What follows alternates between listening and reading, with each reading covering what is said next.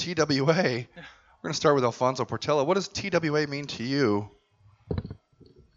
Well, it's the greatest threat to people of color, and it's growing.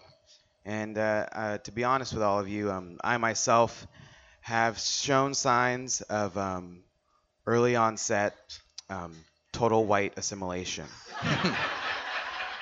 Welcome. And it's just little things like here and there. Like I don't get mad when people call me Al. It doesn't bother me. Doesn't bother me anymore.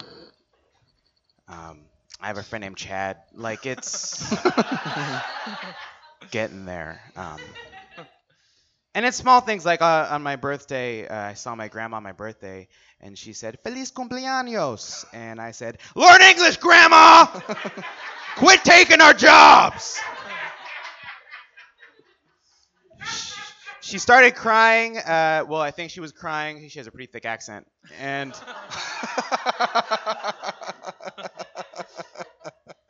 then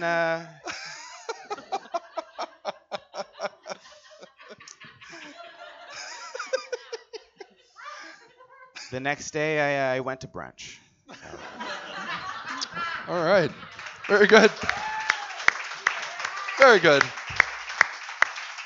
All right.